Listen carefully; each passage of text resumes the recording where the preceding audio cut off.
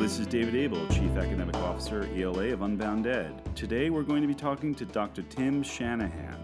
Timothy Shanahan is Distinguished Professor of Urban Education at the University of Illinois at Chicago, where he was founding director of the Center for Literacy and chair of the Department of Curriculum and Instruction. He is the principal investigator of the National Title I Study of Implementation and Outcomes, Early Childhood Language Development. Professor Shanahan was Director of Reading for the Chicago Public Schools. His research emphasizes reading-writing relationships, reading assessment, and improving reading achievement. He is a former president of the International Reading Association. In 2006, he received a presidential appointment to serve on the advisory board of the National Institute for Literacy, and he was inducted to the Reading Hall of Fame in 2007.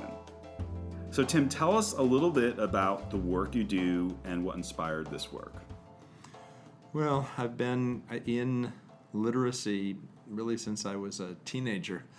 I started tutoring in inner city schools when I was, 18 years old, 19 years old, and started studying reading as a result of that. I was kind of curious what was going on, and in some sense have been banging at that ever since. These days, most of my work tends to fall in a couple of areas.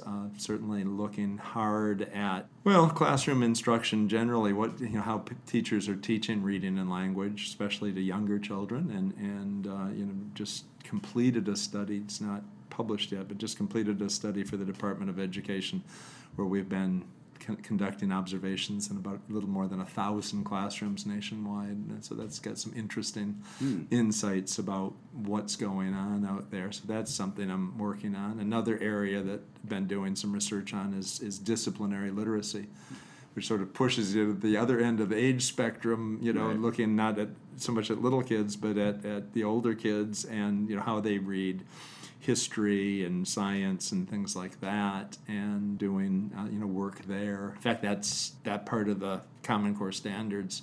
My wife and I actually did the first draft of that part of that whole section of the standards based on some of the work we've been doing. The reading and history, science, and technical subjects. Yeah. So that's the whole reason why that's there, is because of not just our research, but that body of research that we contribute a little bit to. So those are some of the kinds of things that I'm involved in.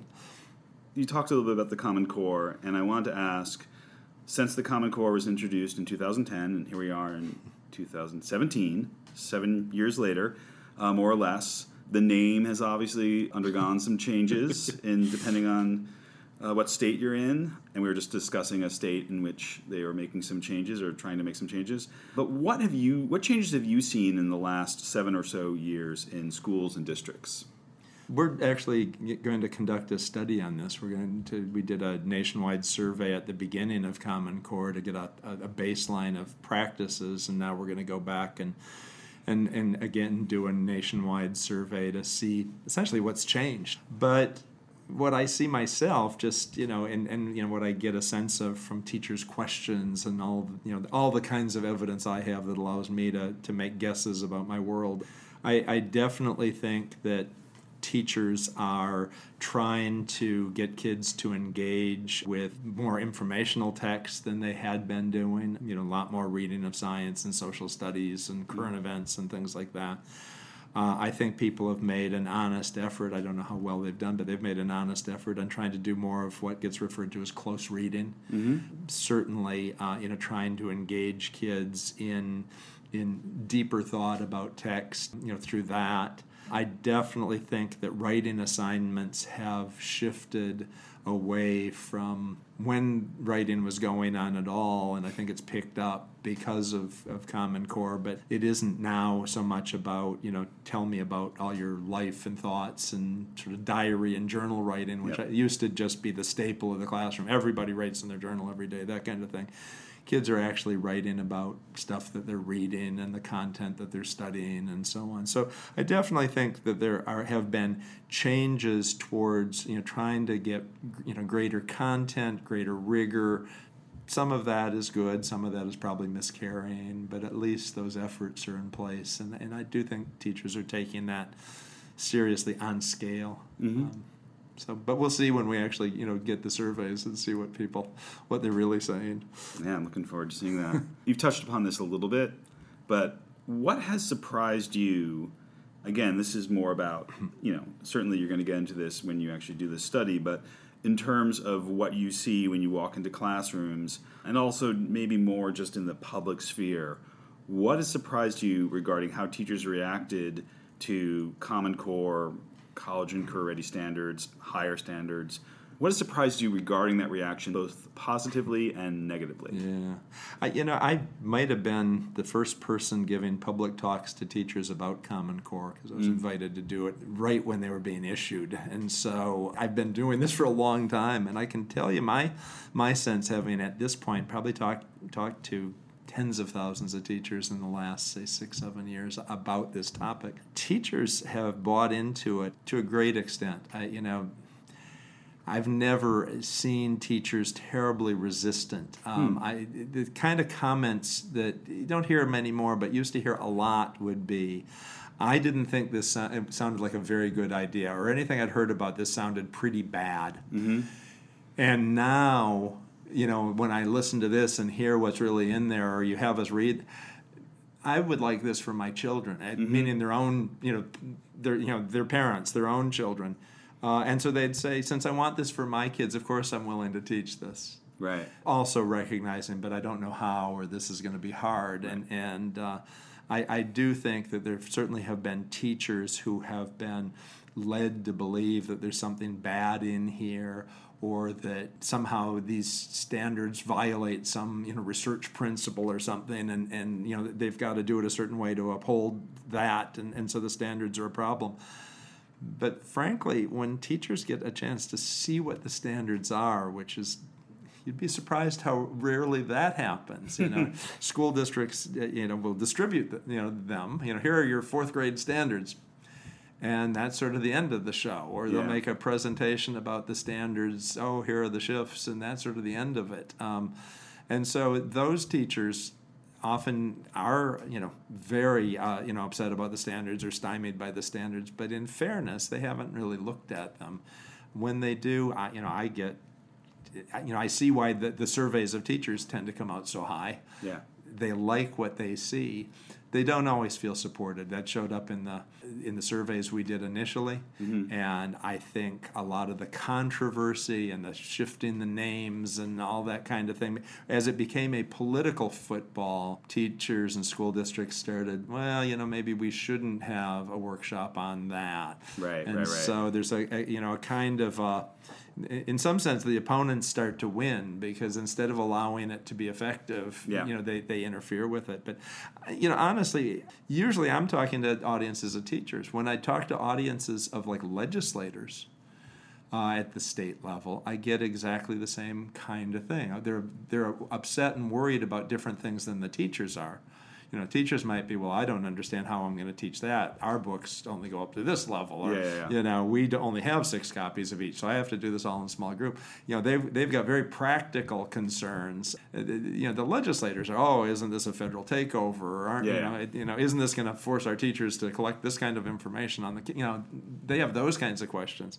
But exactly the same kind of a reaction. When they actually look at the standards themselves, they say, wow, that's not what I'd been led to believe was in there. I don't want to come out strongly for these things because of the political heat around the label, because a lot of my constituents think we're going to back away, that when you actually took them through what was there and what wasn't there, we don't want our state to back off of that. And in fact, those states haven't.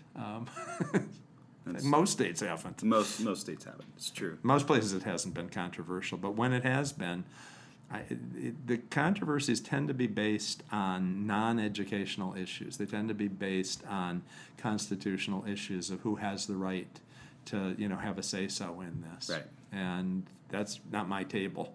Right. I'll leave that to the constitutional authorities on, that's not my game.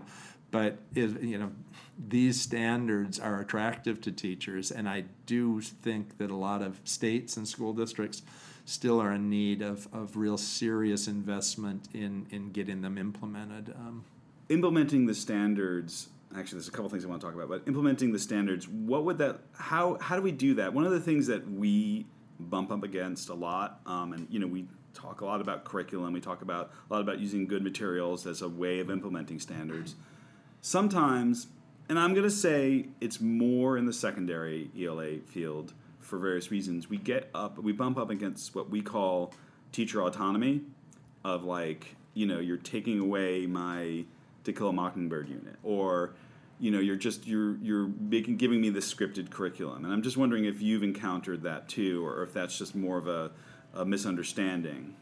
Well, I mean, in some cases, what teachers are teaching it maybe is inappropriate. They're, I've got a group of 9th or 10th graders here, and I'm using materials that any 7th grader should be able to read because a lot of my kids are lower readers, and I don't know what else to do with it. And in fact, the school district told us to buy something easier, and so we did. And I've got that set of novels, and I've built up over the years a set of lesson plans, and I feel very comfortable doing this. And now you're coming in and saying, this kid should be reading 9th and 10th grade text, and that would be some literature that I love and respect, but I don't think these kids can do it, and I don't have the time to do all new lesson plans, or the district won't buy the new books or whatever, or those belong to the 11th grade, on and on and on.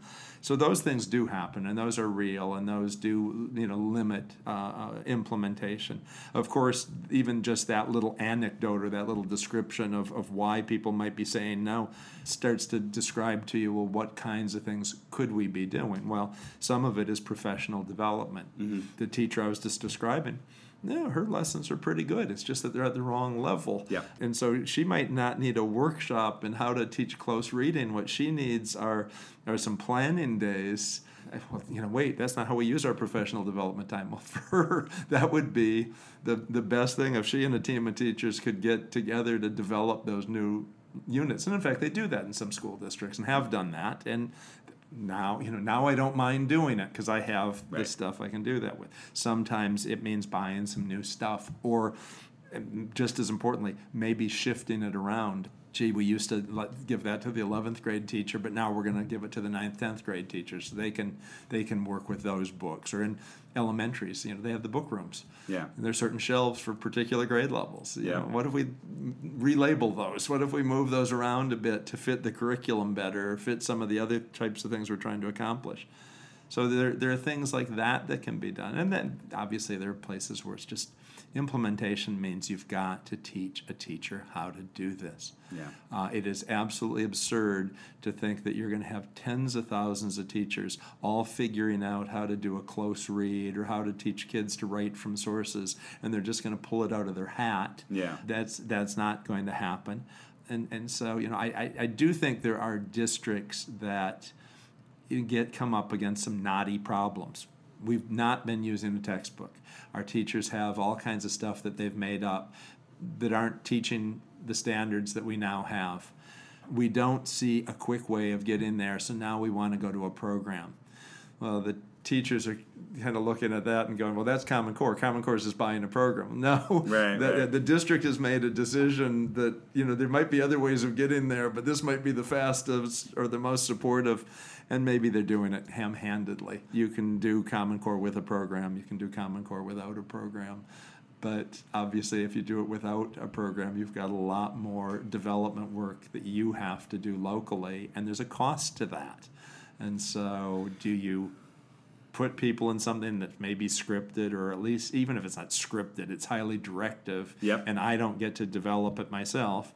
Or do you throw the weight of, you now have to redevelop everything, good luck to you? I mean, there has to be something between those two extremes, I would think. Right. But it's often posed that those are sort of your choices, and I don't think those are the choices. I think that what if you get a program and now you sit down and see how you want to adjust from it and use it as a base for what you're trying to do. In other words, even if it's scripted, maybe you don't want to use the whole script. Maybe you want to choose. Maybe you want to re-script. Right. And so on. Why can't we do some of that? I want to switch this up a little bit to talking more about reading and literacy. So generally speaking, I think everyone in this conference, at this institute, would agree with the statement that we want every child to become a literate adult. I hope that everyone in Washington, D.C. would also agree with this statement. What does that mean? Let's talk about the idea of literacy, and I'm wondering if you can define literacy for our listening audience. Literacy refers to really the ability to use text to meet your needs, to solve your problems. I'm not going to give some kind of a technical definition, but it includes a whole range of skills and abilities, including just the most basic kinds of ability to decode the text.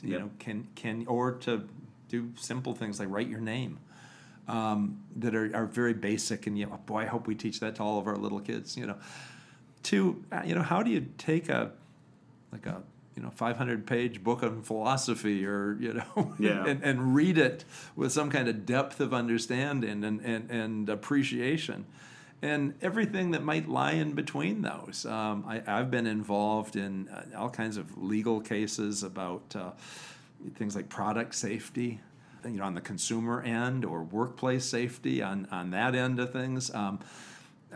If you're going to be a custodian in a building, how high a level do you need to be able to read the health and safety recommendations on the cleaning fluids and so on, that will tell you that this shouldn't be used by a woman who's pregnant, or that this shouldn't be used by a woman who might become pregnant, or that you need to wear safety goggles because this can blind you. Or what you often find is that those information sheets are written at like a high school, at a college level, for people in jobs that it's rare that you have more than a high school diploma.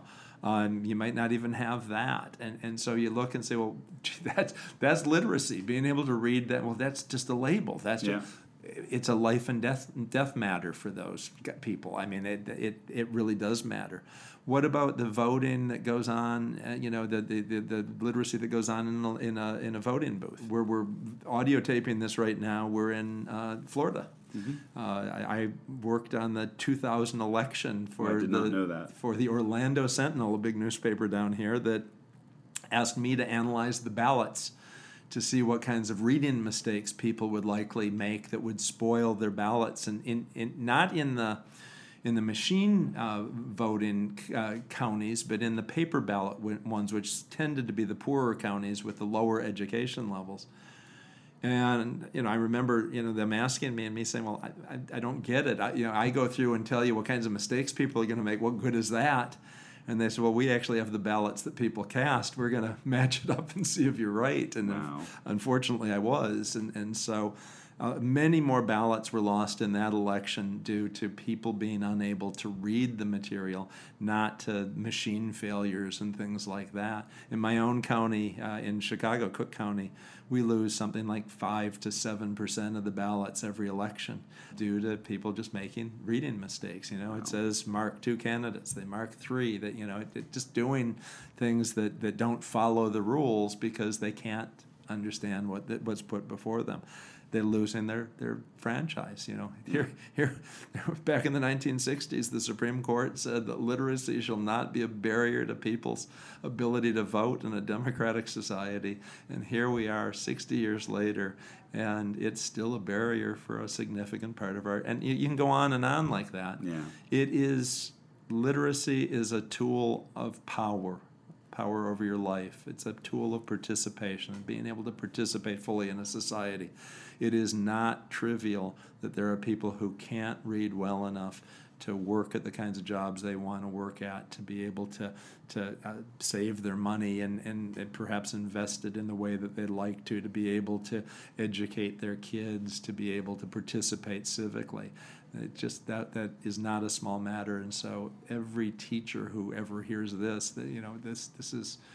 this is one of the greatest acts that you can do for somebody, is to teach them to read. It's an act of love in my parlance. It's just it's the best thing we can do for these children. Switching it up a bit, but keeping that very powerful definition in mind. Sometimes you will see something in like a magazine or online, eat this, don't eat that, or, exercise like this, don't exercise like that. And there's an explanation provided as to why an entree or a way of eating or food is healthier. When it comes to literacy practice or instruction in the classroom, we do know that some of the practices that garner the best results, we know there are things that work. Yet there are these myths that prevail. Can you give us some advice? Can you be the person who says, do this and don't do that based on research and what we know to be true? Yeah, well, yes. And I mean, it's sort of like nutrition. Yes, we can. There are things that we know with high degree of certainty. There are also things that are open questions that you'll get, more than one answer and kind of dueling studies that exists in our field as well. Scientists have gotten smarter over the years about how, not just in our field, but generally about how do you pull that together and how do you synthesize a body of research so that you actually come to a standard idea. I mean, one of the basics of conducting a research study is you want to be able to replicate it. Mm-hmm. If I want to claim that kids learn in a certain way, or if you want to claim that eating a certain way is going to make you healthier, you don't want it to be, well, that'll work for some people, but it's not going to work for others. Yeah. And if it does work for some and not for others, can we identify, who it's going to work for, and so on. You don't want, well, it worked in my study, but it didn't work in the 3 studies after, but I still think you should do it. Right. You've got to have some way of settling that. And in fact, we do. We have methods now that make not just the original empirical studies where you're collecting data from people to make sure that those are consistent and replicable and all those good things, but even when it comes to synthesizing the studies and pulling them together, that we would do it in a standardized way. Mm-hmm. We'd do it in a way that's appropriate scientifically so that, frankly, everyone would come to the same conclusion. Now, of course, if the original studies are flawed in some way and there's some error there, maybe we'll all come to the wrong conclusion, but then we'll be able to figure that out, as more research is done. It doesn't make you right all the time, but it does make it possible to see where a mistake is or to see where a problem is so that you actually can give people pretty good guidance with research. And so I do try to do that. I have worked on a number of federal research review panels, sometimes even chairing the panels, to essentially guide these meta-analyses, as they're referred to. Same kind of work that's being done in medicine and engineering and any number of fields. How do you take these bodies of research and turn them into useful findings that account for the differences and make sense of why sometimes it works and sometimes it doesn't, or why it works really well in some cases and only slightly well in other cases, that kind of thing. So I feel like I'm pretty good at that. I've even won awards for that kind of work. None of us know all of it, so it's one of those things. I do think research can help teachers with and school administrators with a lot of decisions that they make. I think a lot of times they think that there are choices when they're, I've watched 2 guys eating their breakfast this morning, and one guy was sitting there eating a bowl of oatmeal and a bowl of fruit, and the other guy came up and said, "Oh, I guess you're going to eat healthy today, and I'm going to harm myself." And he had all the fried stuff and the meats and all that stuff, and it's that kind of thing. Sometimes we know what to do, but we don't do it anyway because, boy, that stuff is going to taste good. So, but to push a little bit on this, what do you think is to use the metaphor, what seems to taste good in literacy instruction that we know that is unhealthy or not really getting the intended results? Yeah. There's one of my pet peeves is what gets referred to as independent reading. And you got to be real careful in education because a term like that means 19 different things to 19 different people. But what I'm talking about is for many years, including when I was a classroom teacher, teachers have been told that they should have kids, pick books that they want to read and go off and read on their own and, give them a set amount of time every day. And this is going to be really good for them because they're going to get a lot of reading practice. And research isn't so kind to this. It's not that practice is a bad thing, but I have a teacher sitting there, I have an adult who's able to work with these kids. Having these kids read on their own, for whatever it gives them, doesn't give as much as reading something with that teacher and working with that teacher with it. So, I would much rather see schools using that portion of the school day, that 15 minutes, 20 minutes, half hour, whatever it is, for instructional interaction of the teacher and the kid over text and with text, and, kids reading text under teacher guidance and maybe some guidance in the selection of the text so that the kids are picking things where not just for enjoyment, not just for tastes good, but where some learning can happen too. It's... But that's a tough fight because, one, teachers have been told it's a good thing. Two, it becomes a kind of a crutch. It's my school day just got easier. There's a block of time where now I can do some paperwork. I can do, get my lesson plans in or get my grades in or do whatever, and 97 other things. So I'm not against kids reading, but I do know that the reading that they do when they're in an instructional situation versus the reading that they do when they're on their own. In terms of effect, the teaching one is about 8 times more effective. You get about 8 times more payoff. So again, it's not that you don't get anything out of reading on your own, but that's kind of a baseline. That, gee, if I didn't have a teacher here and I read things I just want to read, it'll probably give me some benefit. But boy, if somebody would work with me and help me and give me some guidance and direction, I could probably get 8 times the growth rate. Well, okay, that's like, gee, you'll get some calories out of that candy bar, but understand it's not going to be the same quality of calories that you're going to get if you actually had a sandwich or a salad or something like that. Well, there's also a relationship between effort and impact, right? So like little effort on the teacher's part. This is not something like one of those magical things where like I did very little and there was this amazing impact. It's actually I did very little and there was very little impact. If I did more, there would be a greater impact. Exactly. And that's true for both the student and the teacher. Let's talk a little bit about instructional levels. You've written about this a little bit. There's a lot of teachers in the district where I live in New York City, largest district in the United States, will be using books, texts, stories, passages that are at the students' what's called their instructional level. Can you talk to us a little bit about that? Sure. This is an old idea. This is an idea that actually, if you go back to the 18th century, you will find the first school books where you actually try to move from one level to another. You could even argue that it's older than that, but it starts there. The McGuffey readers in the 19th century were graded readers. We don't know how he did it. We don't know, what theory, McGuffey had in his head, but we do know that the first grade books were easier than the second grade books were easier than the third grade books, and so on up the scheme. And so we've long held this notion that books varied in difficulty, and you brought readers along this continuum of difficulty. In the 20th century, it kind of gets scientized. We start to, collect data, and now we start defining things clearly. We know very much what goes into a school book now in a way that we don't know from, 150 years ago. And in the 1940s, we get a notion that there's something called an instructional level. That is a particular way to match books to kids. And the one that they started with was 95 to 98% accuracy, which would mean if you gave kids a passage from the book, say a 100-word passage, they would make no more than 5 mistakes in it.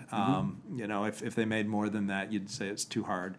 Another thing, you could ask the kids questions about what they read. And the notion, again, for that instructional level, the appropriate match would be the kids could understand or answer, say, 75 to 90% of the questions. And if they could, so you ask them 10 questions, and if they can answer 8 of them, then this might be a good placement for the youngster. And people have played with those numbers a bit and moved them up and down. So, oh, no, that isn't the instructional level. The instructional level is this or that.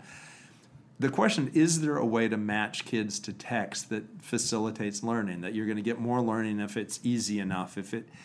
And what we're finding is no, that's kind of simplistic. And it's not that kids won't learn to read from being in those relatively easy books. It's will they get to read text at a high enough level that when they leave school, they're going to be able to do the kinds of things that they need to do. A lot of studies are saying kids are falling about, in the American society, falling about a year to a year and a half short of where they need to be when they leave high school, and therefore gee, if you teach everybody at their level and you don't try to pull them beyond that, then when they come out of school, they can't read a freshman English text, or they can't read the job training manual to take the first steps to becoming a journeyman plumber or whatever that they're trying to do, or frankly to get into the military to serve in our armed forces and so on. So it's a serious issue.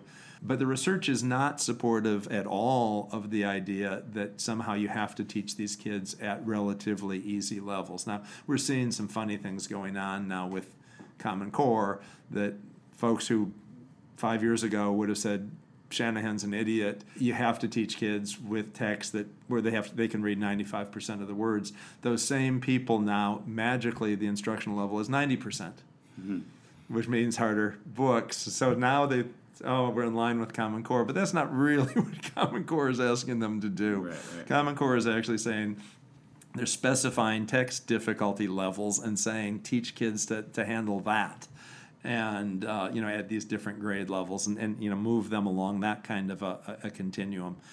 So there's this very strongly held belief, not from the teachers, it's really come from teacher educators. It's been imposed on teachers, but the majority of teachers, especially at elementary level, vast majority, are trying to teach kids at their level. The states are asking them to teach kids at somewhat harder than that. And that's a real dissonance-causing situation. If I'm going to be good to kids and really move them along, I've got to teach them at their level, but the state wants me to teach them with harder stuff, and what am I going to do? The research says they don't have to be afraid of teaching kids with the harder stuff. It doesn't hurt them.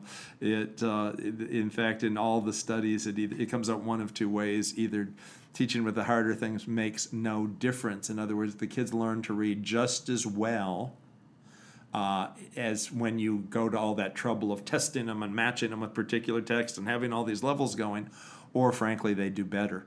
That they get greater opportunity to learn because they figure out more stuff from those texts, from either their own reading of it or from the teacher's instruction. And so, if anything, teaching kids beyond the beginning level, say beyond first grade level, to read with instructional level texts all the time is probably a real disservice to the kids, and it's something we need to learn to get beyond. Mm-hmm. Can you speak really quickly to the role of read-alouds in the early grades, K2, and where you're seeing read-alouds being done or not being done well in the upper grades? Reading aloud to kids is a terrific thing, and research is very supportive of reading to kids. But the way it's being used in a lot of schools is, this text is hard, I will read it for you. I don't mind that so much if it's something, let's say it's a science book. Mm-hmm. We're trying to teach science. We want kids to learn the science information. We've got a chapter here that my kids are struggling to read. We don't have time to go through a whole...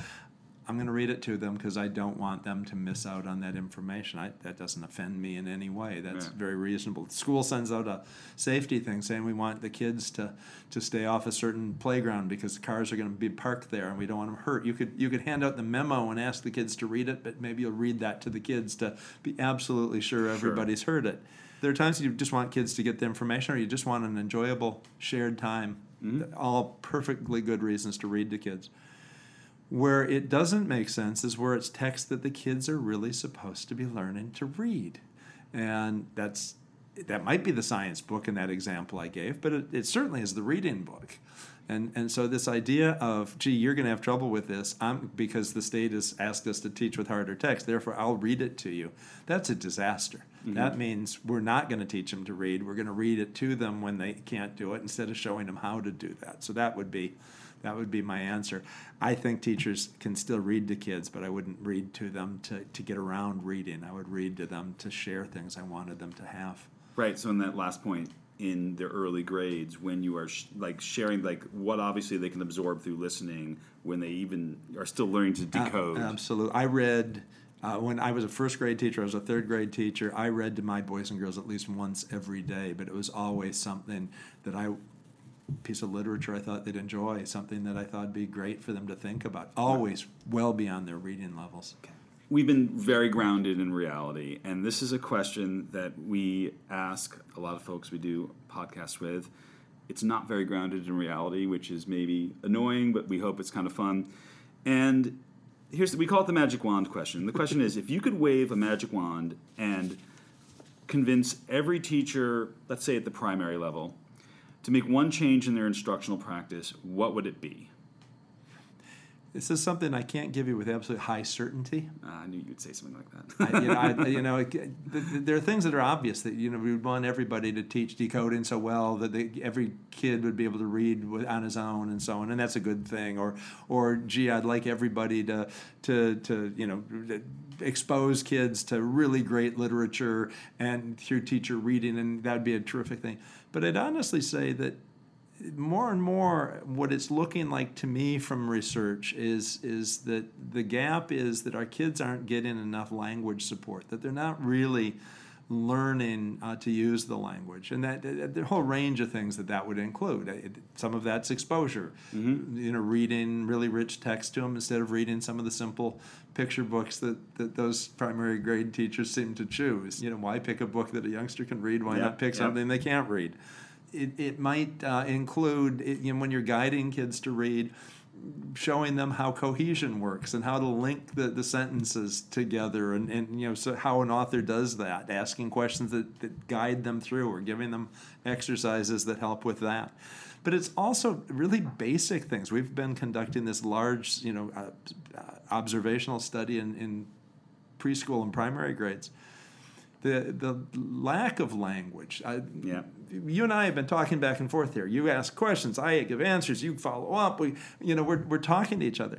A multi-turn exchange between a young child and a teacher. Teacher says something, kid says something, teacher responds, kid responds. Is so rare. Yeah. It almost never happens. It's all teacher talk. It's all teacher talk, or it's, I'll ask you a question, you give me an answer, I move on. Yeah. It's all that kind of thing, and it's a same kinds of things. But what about kids working in teams and cooperative groups and all these different kinds of arrangements where kids have to not just talk, but talk with each other about content, about the learning? That happens a lot less than you might think. And so I guess if I waved my wand, we'd do a lot more explicit work with language and explicit and implicit work with language than we're doing now. The relationship between language development in those years and reading comprehension is really high, and all those pieces aren't connected yet by research. That's why I'm saying I'm going, to things that we're not absolutely certain, but I'm pretty sure. Right. That's where I'd put my wand would be waved there. Take that. All right. Thank you so much for this conversation. It's been great. I have a lot of things I didn't get to ask you, but I'm going to have to live with that. He's making a sad face behind the baffle.